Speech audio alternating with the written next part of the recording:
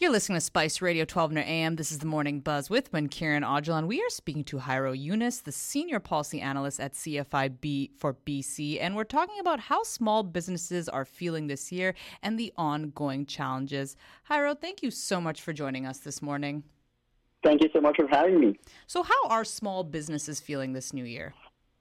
Well, BC small businesses are facing significant cost challenges due to inflationary pressures, rising interest rates, ongoing labor shortages, government cost increases, you name it. In fact, and to answer your question, small business confidence in BC right now is at its lowest point ever outside of the pandemic. So overall, not feeling great. And what are some of the factors, that are leading to those challenges? Well, for example, one is payroll costs. It includes the growth in wages, the employer's health tax, the 5-day employer-paid sick days, higher WorkSafe BC premiums. Payroll costs for a BC small business have increased by 24% since 2018, so that's one for sure. A slow economic recovery, right? 54% of businesses are still below normal sales, and 57% of them report carrying an average pandemic-related debt of around $85,000. And this is a challenge. This is very challenging for small businesses, especially in the context of rising interest rates. Every time the Bank of Canada increases interest rates, these loan payments get more expensive for businesses. And including, if you include inflationary pressures and ongoing labor shortages, it's not surprising that 19% of BC small businesses indicate that they are at risk of closure. That's really troubling to hear. And I think especially when we look at BC businesses in particular, we've got a lot of people working in personal services, construction, and hospitality sector. And those seem to be the most affected by labor shortages, was what I was reading on CFIB. So because of those particular businesses being impacted, how does that hurt businesses in BC, and especially when it comes to the labor shortage?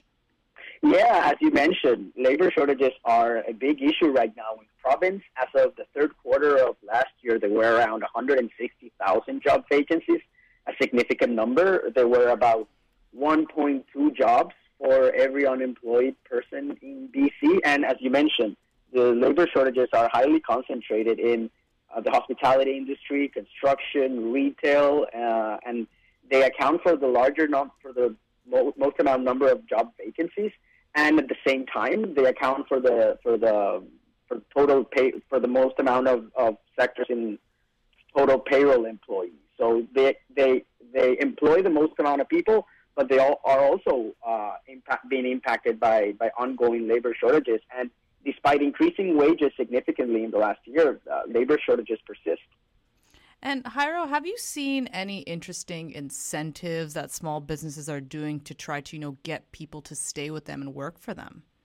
Oh, you name it. They're offering additional benefits. We've seen high hiring bonuses.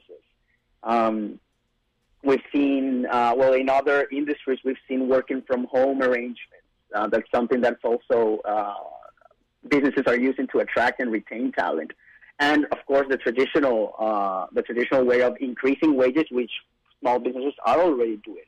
But there is something that we're asking the government to do, for example, is to provide some grants, tax credits, or other relief measures for capital investments on automation. We've seen that automation is definitely one key solution to address labor shortages. And of course, Jairo, we keep hearing about a potential recession that is coming. I mean, what are the concerns that businesses are feeling about that? Definitely. So, again, inflation, labor shortages, rising interest rates are putting the entire economy in a very fragile position, to be honest. CFIB is not forecasting a recession yet, but definitely a slow growth scenario. And in this slow growth, we're asking the province in particular to provide some payroll cost relief.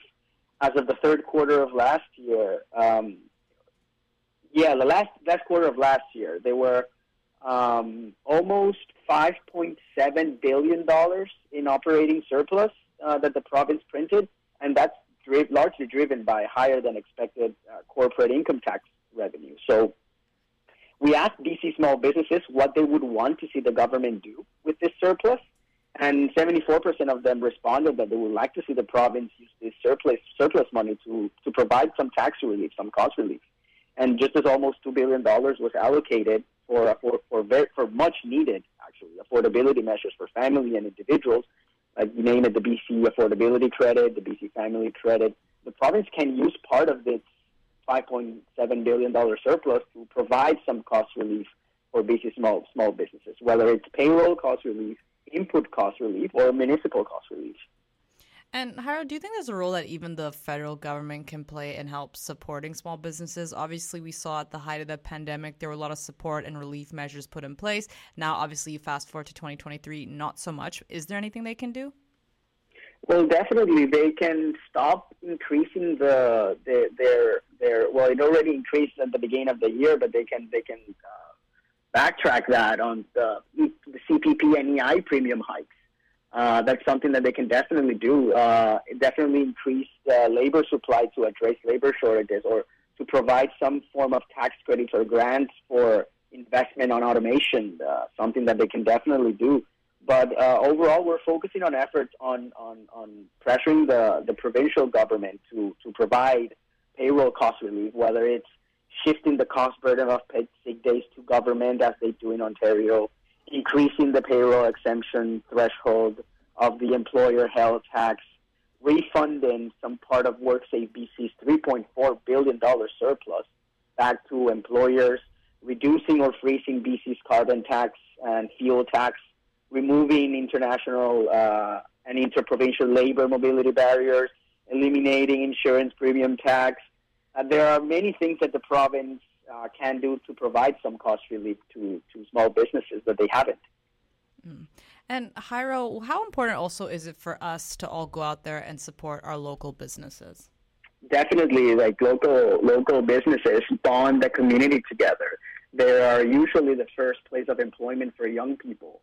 I don't have the numbers right now, but we did a study on how many dollars of local businesses stay inside the community relative to larger corporations and larger businesses where they ship those utilities offshore. So definitely, it's very important for consumers to go out there and shop local and continue to support your local community by shopping local.